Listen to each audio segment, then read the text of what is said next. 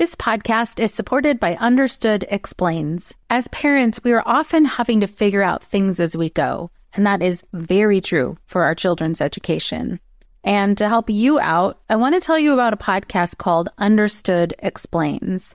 This season is hosted by teacher and special education expert Juliana Urtubey, and she discusses all the things you'd want to know about individual education plans, or IEPs, what they are, why they're needed, who benefits from them, and what to expect when you have meetings with teachers.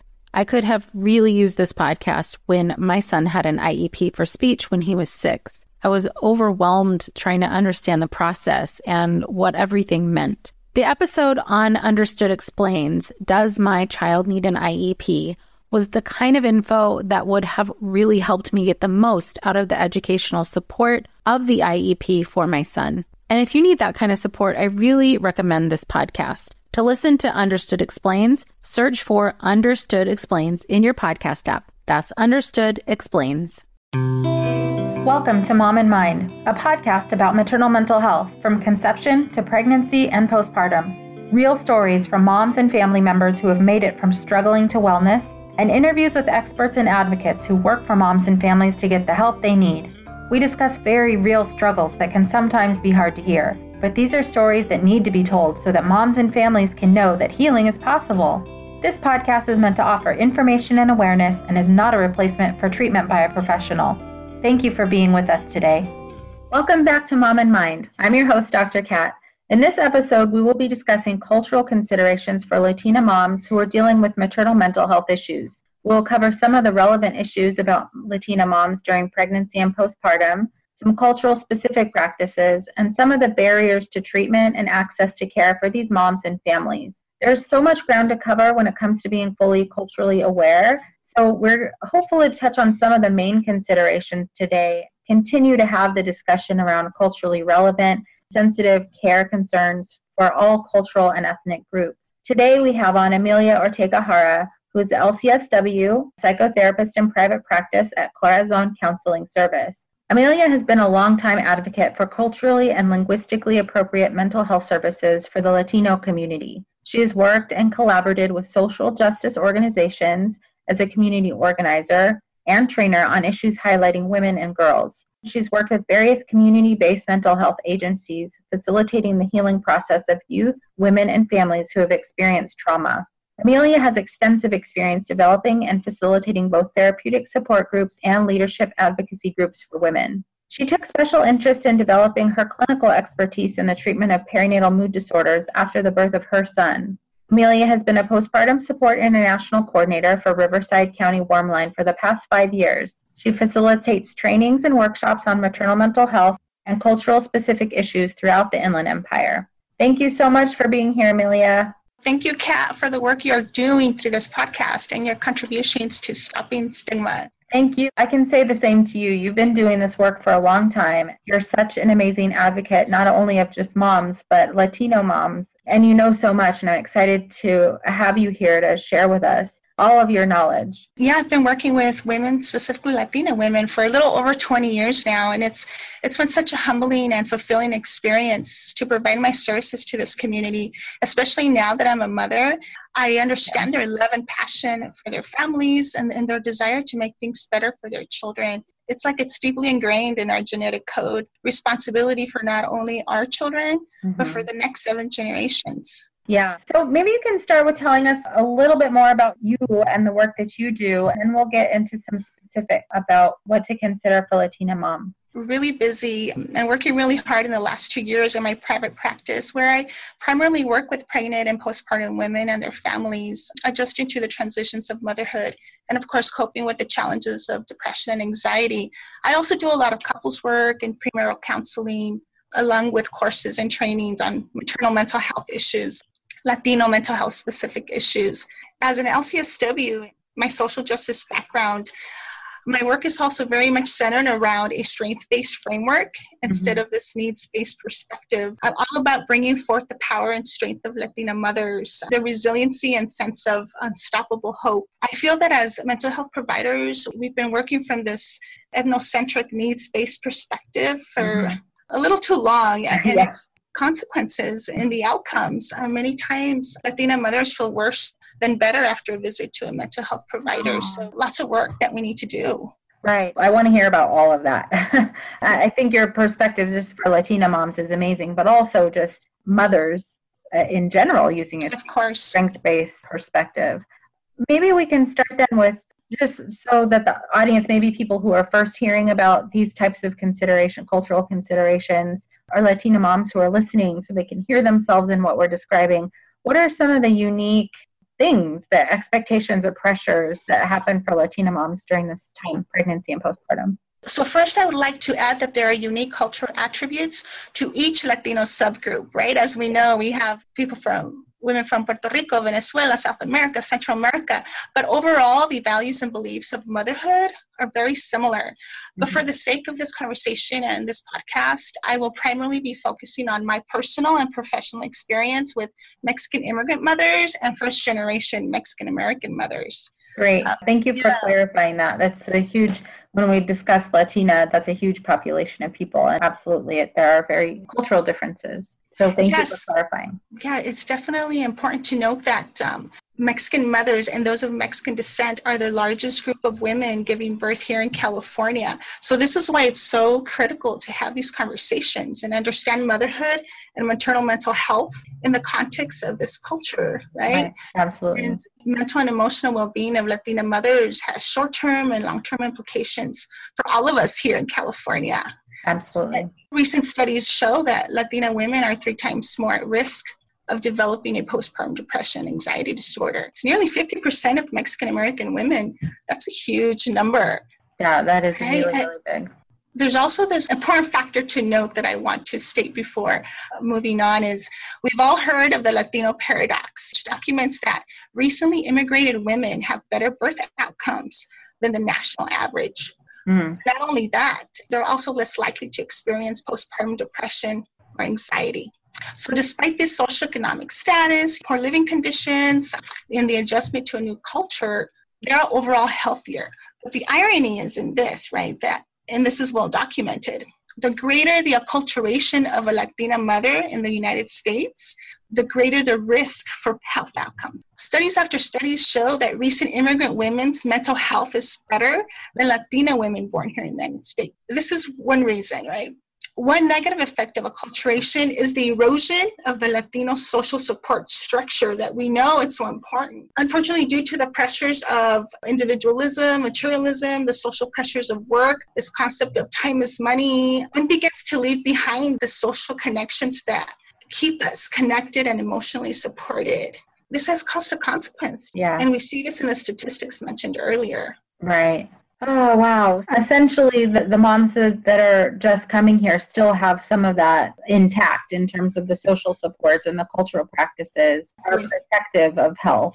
Something that I wanted to highlight in this conversation, because this is applicable to all cultures and ethnicities. You know, if we begin to see this as something to learn, develop like social support networks, which we see it's so needed with mothers going through depression and anxiety. We have something going on here. And along the lines, too, we have these expectations of motherhood in our culture. So motherhood is highly regarded in our culture and is by far the most important role. I mean, Mother's Day is a national holiday in Mexico. There are parades, businesses close, schools have concerts and celebrations. Mothers, it's really a big deal. Yeah. Immense loyalty and love for mothers and utmost respect for them. Mothers have this tremendous expectation to endure it all for the love of their children. The quote-unquote self-sacrificing mother. Right. But it's not necessarily a negative thing, depending on how it's framed. It can actually serve as a protective factor, right? Or what I call it, a cultural asset. Right. It is through motherhood that the Mexican woman finds her strength and resiliency to persevere in spite of all obstacles. And this is what I've seen time and time again with my clients over 20 years and working with them. It's this unconditional love for their children, just determined and motivated to get better. Even, I find this really interesting too, even those Latina women who are not mothers, there's this sense of a sacred duty to help others in their community and family, the sense of interconnectedness, right? And this is a really deep, beautiful cultural value. Right.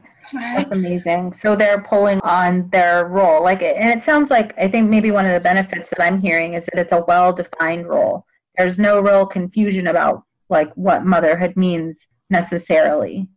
Yes, exactly. And like I said, it's highly regarded and respected. But unfortunately, when it does become problematic, especially for a mother that's going through a perinatal mood disorder, is when the shame and guilt of not meeting that expectation of one's role as mothers creeps in so deep that she's frightened, that she's fighting through this emotional pain alone. Right.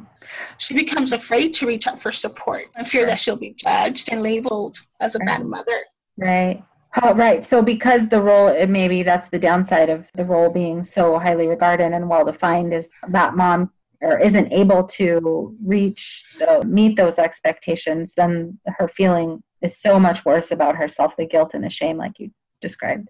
This podcast is supported by Starglow Media's Mysteries About True Histories. From the creators of the hit top-ranking kids educational podcast in the world, Who Smarted, the Emmy-nominated Nat Geo Disney Plus's Brain Games, and Netflix's Brainchild, comes Mysteries About True Histories, affectionately known as MATH, or math, in which kids ages 6 and up can hear humorous and educational stories that follow two best friends, Max and Molly, while they go on adventures through time, solving puzzles, hidden equations, talking about history, and making learning cool. Episodes transport listeners to moments in history like Pythagoras' ancient Greece, the era of the Aztecs, Sir Isaac Newton's England, and more. When I drive my son to school in the morning, we listen to these episodes that fit perfectly in our commute, with the episodes being about 15 minutes long. And this podcast is right up my son's alley because he loves to solve problems and happens to love math, and the types of punny jokes that Max likes to tell. So tune in to Mysteries About True Histories with your kids. You can follow and listen on Apple Podcasts or wherever you get your pods. I'm Margaret. And I'm Amy. And together we host the podcast, What Fresh Hell? Laughing in the Face of Motherhood. Margaret, I would say you're sort of a where are my keys kind of mom. Correct. Sometimes a where are my kids kind of mom. While you're, Amy, more of a we were supposed to leave 35 seconds ago, mom. I mean, touche. In each episode of What Fresh Hell, we come at a topic from our usually completely opposite perspectives. I bring the research. And I bring kind of the gimlet eye. Is that research really going to work, people? And almost 10 million downloads later, we're still laughing. We also talk to experts in the parenting field, plus parents with stories we can all learn from. We make each other laugh, we challenge each other's assumptions, and we have what we think is the best parenting community on the internet. Check out What Fresh Hell? Laughing in the Face of Motherhood wherever you listen to podcasts. Talk about kind of the structural situations that have contributed to this, right? So before, it's understandable why a Latina mother is not going to easily open up, right, about her mental and emotional struggles. There's this tremendous shame and guilt attached to that. So it's important as providers that we're aware of these cultural expectations, the values and beliefs that Latina have about motherhood. But again, I really want to emphasize that if we approach this from a strength-based framework, these values and beliefs are at the core of a mother's recovery and well-being. So it's really up to us as providers to ensure that there's systems in place, right? This resiliency in Latina mothers to win their trust. So it's really about trust. So if they don't trust the providers or the system to come and to help her through this challenge, it's not going to happen. Right. Yeah, it's not going to happen. To continue adding to this, which I think is really, really important, I want to challenge this negative stereotype of the Latina mother as this weak who's at the mercy of her machista husband. I kind of laugh sometimes at this stereotype that's really prevalent in our culture, which in reality is that our culture is very much matriarchal, despite these negative stereotypes. Right? Within the family context, it is the mother who's at the center of the family. Right. The one who gets things done, the one who holds it down. Much power to her role as a mother. Right. Latina mothers are strong, fierce women. I know, I was raised by one, and I've been surrounded with them all my life. Right. As you're talking about this, I can just sort of imagine when if a Latina mom is going in for treatment with somebody who doesn't understand these cultural considerations, maybe needing to play to the strengths of her culture and the strengths of her history, might be asking her to almost maybe do the opposite, like be independent or don't ask for help, or it could go all kinds of ways where they feel more isolated. Yes, exactly. That's what happens so many times. This is why we need these conversations. And thank you, Kat, for doing this. Oh, yeah. Well, this isn't going to be our only conversation with you and with other providers who can bring cultural perspective, because it is absolutely necessary. We don't all come from the same culture, let alone like the same family. Everybody's different, but specifically there are these things that we should be really paying attention to. So value your wisdom and insight here. In terms of, you went over some of the expectations and some of the pressures, and I'm sure that could maybe be from the culture and on moms. Any one of these questions that we're going over, we could spend hours on. Right. For the sake of having this be part of our beginning our conversation, what other things, what kind of cultural practices can be a part of this time during pregnancy or postpartum that are protective of moms and helpful? What happens if they cannot engage in those practices? Like you're saying, you work with a lot of immigrant moms and maybe they don't have the structure in place to uphold some of the cultural practices. So I guess that's two questions. What are some of the practices that people use to cope and get through, and what happens when they can't use them? Yes, I really want to share this beautiful cultural practice called La Cuarentena, which is a 4-day period, rest period for a mother, which consists of the mother's family and community coming together to nourish and help the mother heal from birth. Fully aware that the well-being of the child is ultimately tied to that of the mother. It's 40 days, like traditionally practiced in Mexico. Usually it's practiced in villages and rural areas of Mexico and Latin America. And this practice includes nourishing foods, healing teas, massage for mama and baby, vaginal steam baths. It's all about nourishing the mama physically, emotionally, and spiritually. And these practices are still very alive in many communities in Mexico and other Latin American countries. But what happens for immigrant women here in the United States is that they don't have this village of elders and sisters coming to nourish her and be with her for 40 days, right here in the United States. We don't have the luxury to do that. She's on her own. So this can bring a tremendous sense of isolation. And of course, we know this to be a risk factor for postpartum depression and anxiety. Right. In addition, even if they do have some social support here in the United States, due to the pressure of acculturation, many of these women fear to be seen as superstitious or old-fashioned for following these traditional postpartum practices. Yeah, it's really sad to see that. Yeah, it is too bad because, I mean, I can imagine every mom hearing this right now, whether Latina or not, would love 40 days of that. Let's bring that back.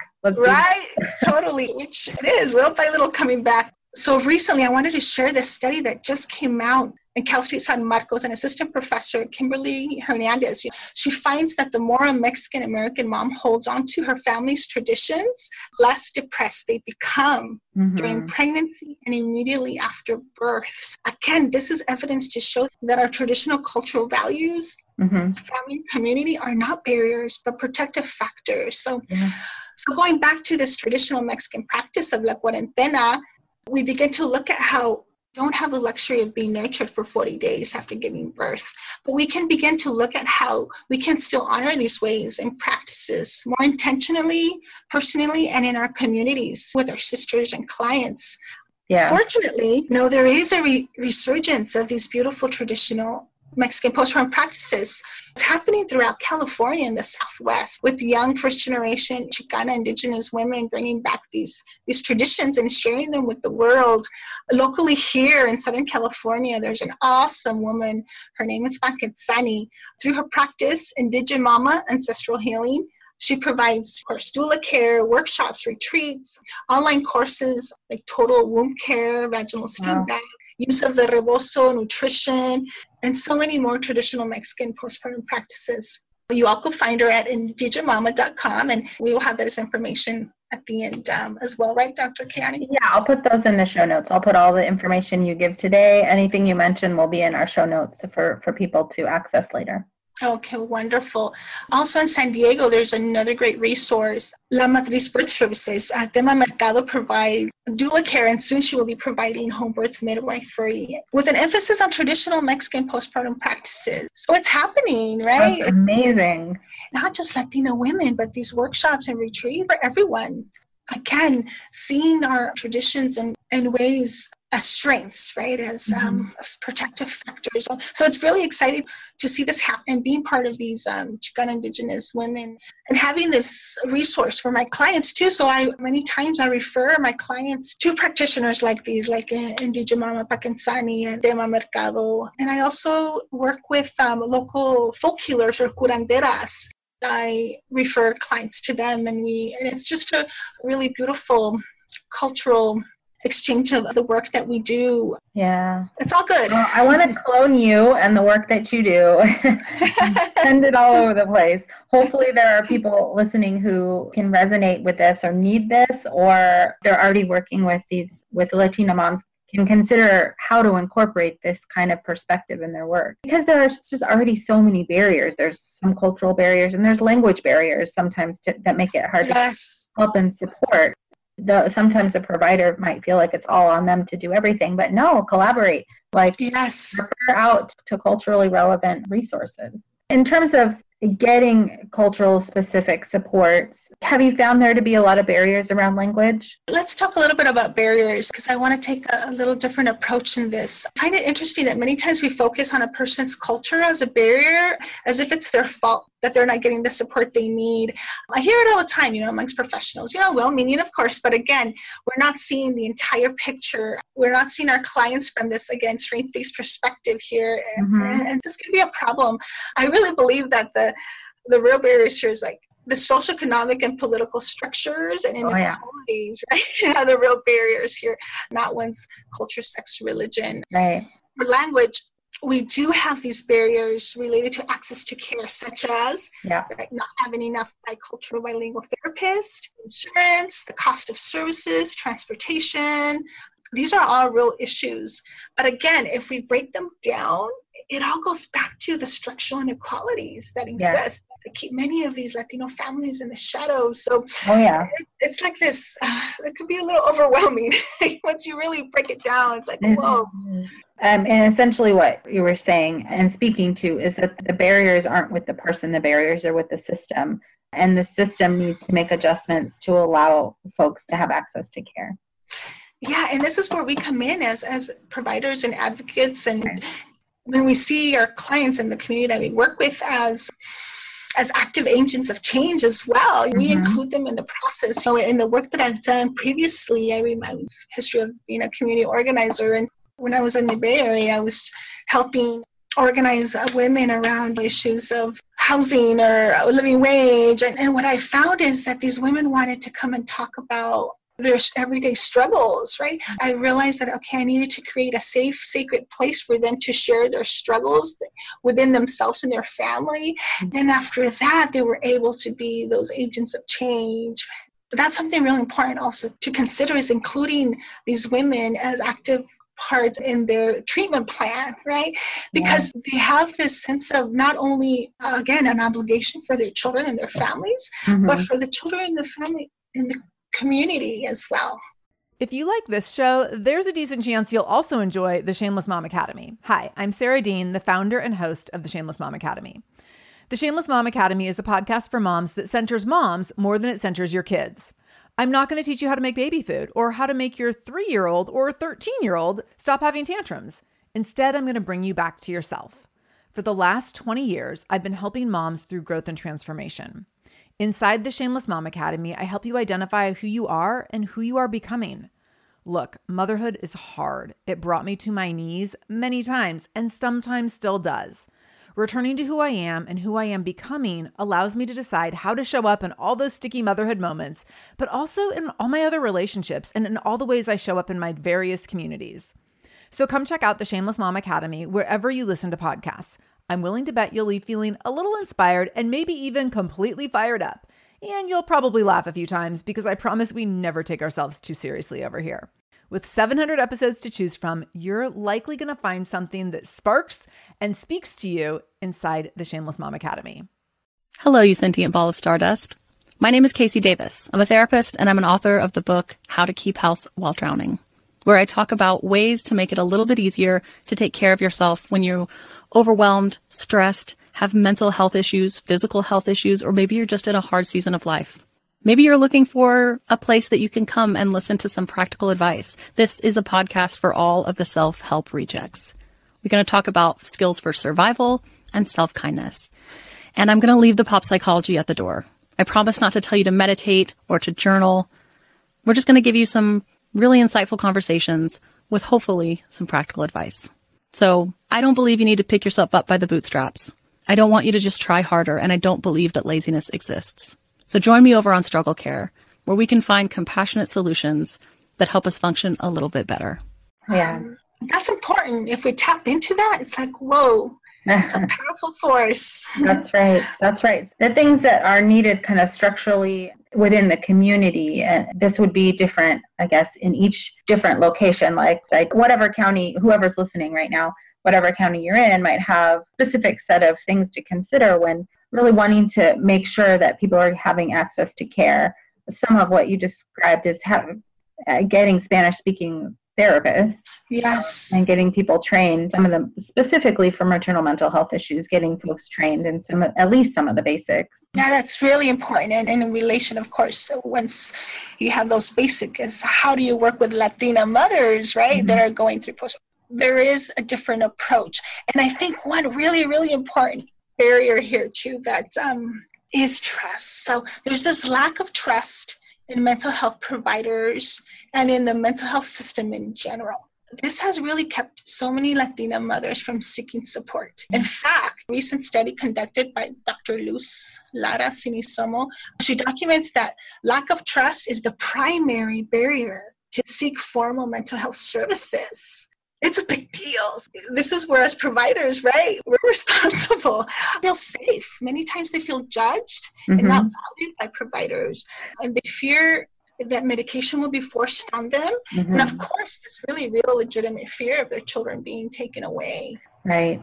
And I think you're speaking to like the model for most kind of, I guess, therapists, doctors, professionals is to be in an office and wait for people to find them. Put something on the internet and hopefully people can find them. But I think what you're describing is like being out in the community, talking about your services and building trust within the community in a way where you're in there with them, not just waiting for, you know, in a white coat, waiting for somebody to ring your telephone.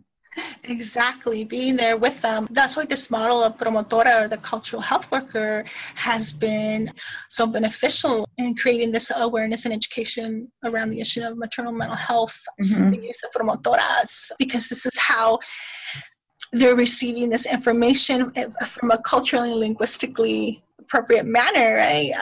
Which is very much needed. Not too long ago, Latina women were being forcefully sterilized here in our own backyard. Their reproductive rights completely violated. Understandably so, many Latina mothers would rather seek support from a trusted friend, clergy, or promotora de salud, the community health worker. Right. Wow. Yeah. So there's some institutional racism. I don't know how you want to describe that. That's just horrible. That's what I talk about when I mention social structural inequalities. This is what I'm talking about. Kind of overwhelming. But if we understand it from that framework and perspective, we're able to not see these women as victims or as it's their fault, right? Right. That's why it's important to see it from this macro level. Absolutely. I mean, having the strengths-based perspective is such a valuable perspective to have. All of the things that you've discussed so far. And again, we're just kind of touching on some of the main topics, things to consider. There's so many other aspects to the culture, to treatment, and to being culturally sensitive that are important. I guess I'm sort of, on some levels, I'm thinking to like, hopefully there are some moms listening, they weren't considering getting help, that they know that there's a place for them now with you or with some of the people that you've mentioned, or hopefully someone in their community. What have you seen in terms of healing and wellness after moms do get connected to the right kinds of resources? What's the best kind of support? The best kind of support is, I'm going to start from the macro level, which is the personal and professional, okay, is when a therapist includes, or an agency or organization, doesn't have to be a therapist or private practice, of course, is including the mother as an active part of the treatment plan, right? Seeing their culture and values as protective factors. This will surely begin to establish the trust that is at the core of why Latina mothers don't seek services, why many times when they do start services or treatment, they don't come back. And I think also looking at our own, being aware of our own bias and prejudices and how we unconsciously perpetuate the stereotype of the Latina mother. So I kind of wanted to break it down in like the micro, meso, and macro levels of what I've seen in my practice and in my years of doing this work and with others. And at the community level, at the meso level, is making intentional efforts to include the mother's family in her treatment, which includes her husband, her mother, her sister, even her mother-in-law, because a lot of times they live with them, is a vital part of her recovery. Right. They should be part of the treatment plan since the beginning. And this kind of is something different than what we were trained, right? We would see it if you include the whole family. It's like this enmeshment. Well, no, not for our culture. Right. Yeah. It's not enmeshment. Right. It's part of, it's needed. We need the family to be involved because, again, they are her protective factor. They're the ones that are going to be there every day. And then they need that education and awareness of what maternal depression and anxiety look like. Right. So that's a big one when working with the community. And what I've seen, they've asked for it too. It's like, can I bring my husband, my children, my mother-in-law, my sister? They asked for this. And of course, establishing the support groups in the community that are facilitated by women that look like them, right? And then speak their language. Here in the Inland Empire, we have El Sol, or the Promotoras de Salud from El Sol, that do excellent work around the issue of maternal mental health with the support groups that are being held, and they're reaching this population. And what they do is, like, I work closely with them. They refer those clients or those women in the group that need a little more support, more intensive therapeutic services, they would refer them to me. So it's a nice collaboration that we have going on. I also provide a training and support for the promotoras, maternal mental health. So having those types of collaborations throughout, if it could be implemented like countywide, that would be amazing, right? It should be. Whoever's listening, let's get on that. I know, absolutely. And not joking aside, totally. I mean, especially in Southern California and in the Southwest, where I don't know what the population numbers are, but it's definitely higher than in other parts of the country, maybe. Oh, yes. In the Southwest. So this is an integral part of treating the mothers, treating the community, treating the children, and making sure that families are healthy, is attending to this from a culturally sensitive perspective. Yes, and the approach that I take in my work in general is this holistic approach where you look at the mother in her environment, right? And everything, her mind, body, spirit, soul, community, everything, considering all those aspects, even her trauma, right?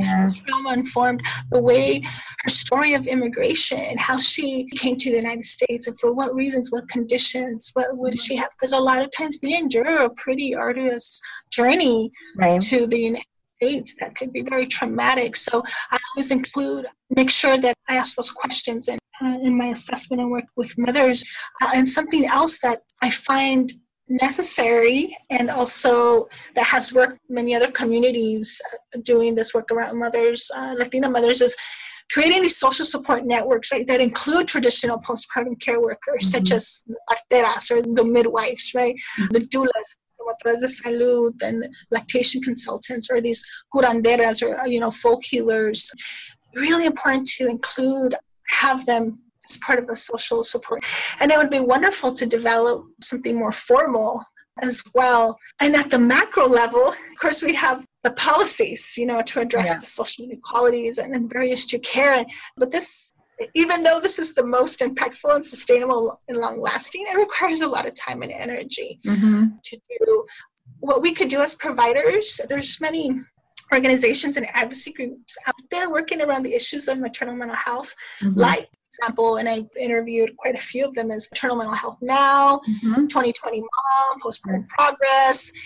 And locally here in the Inland Empire, we have San Bernardino Maternal Mental Health Working Group that I know you and I are part of, the Inland Empire Perinatal Mental Health Collaborative, which, by the way, is hosting their 7th annual Maternal Mental Health Conference titled The Impact of Culture and Faith on Parental Mental Health. So this is perfect timing. One of the keynote speakers will be Dr. Luz Lara Sinisomo, which she's the one that I just quoted, that study about trust. She will be highlighting her clinical work and the research around best practices with Latino families. So it's going to be an excellent conference. I encourage those that can make it to be there, and it's going to be October 27th at Loma Linda University. That's great. There's so much we could talk about, and I feel like we should talk again multiple times about this and really continue the discussion. This isn't like let's just talk about cultural issues once. I mean, this is an ongoing discussion, things that all providers need to keep in mind, and not just mental health providers, though. I'm talking about OBs, pediatricians, family health doctors, anyone who is having contact with a mother, hopefully is having some of this in mind, or at least having an awareness, if I can say, if you don't know enough that you need to know more, or to refer out to somebody who does know more in order to help protect the health and well-being of moms and babies and families. This type of prevention and this type of addressing this stuff early on helps way, way long term, even just with a lot of information you gave us today, but clearly enough to cover everything. Really good place to get people to have this in their awareness and to be thinking about this as they're meeting with Latina moms, and more specifically Mexican moms and immigrant moms from Mexico. Yes, Ken, I'm always available for any consultations, any group or individual that would like consultations on working with Latina moms. Contact me. I'll be more than happy to be of service. Yeah, so that's at corazoncounseling@gmail.com is your email, and you have a Facebook page, Corazon Counseling, local here at Riverside in Southern California. But in terms of consultation, I think so many people could benefit from talking with you. Thank you so much for all that you shared today. Thank you, Kat, for the wonderful work you're doing. I'm so glad that we are working on this together too, and that we're neighbors and we're in this journey together. You're awesome. Thank you so much. We'll have you back again. Bye-bye. By joining us today and listening, you're a part of the growing community of people who are aware and concerned for mothers and families during this beautiful and sometimes very difficult time of life. Please take a moment to subscribe, rate, and review this free podcast so that Mom and Mind can be found by moms, families, and providers who will benefit from hearing our talks. If you or someone you know is having a hard time, help is available. Please look for resources for help at momandmind.com, where you will also find links and information from today's episode. Thank you for listening and being a part of the Mom and Mind community. Hello, you sentient ball of stardust. My name is Casey Davis. I'm a therapist, and I'm an author of the book How to Keep House While Drowning, where I talk about ways to make it a little bit easier to take care of yourself when you're overwhelmed, stressed, have mental health issues, physical health issues, or maybe you're just in a hard season of life. Maybe you're looking for a place that you can come and listen to some practical advice. This is a podcast for all of the self-help rejects. We're going to talk about skills for survival and self-kindness. And I'm going to leave the pop psychology at the door. I promise not to tell you to meditate or to journal. We're just going to give you some really insightful conversations with hopefully some practical advice. So I don't believe you need to pick yourself up by the bootstraps. I don't want you to just try harder, and I don't believe that laziness exists. So join me over on Struggle Care, where we can find compassionate solutions that help us function a little bit better.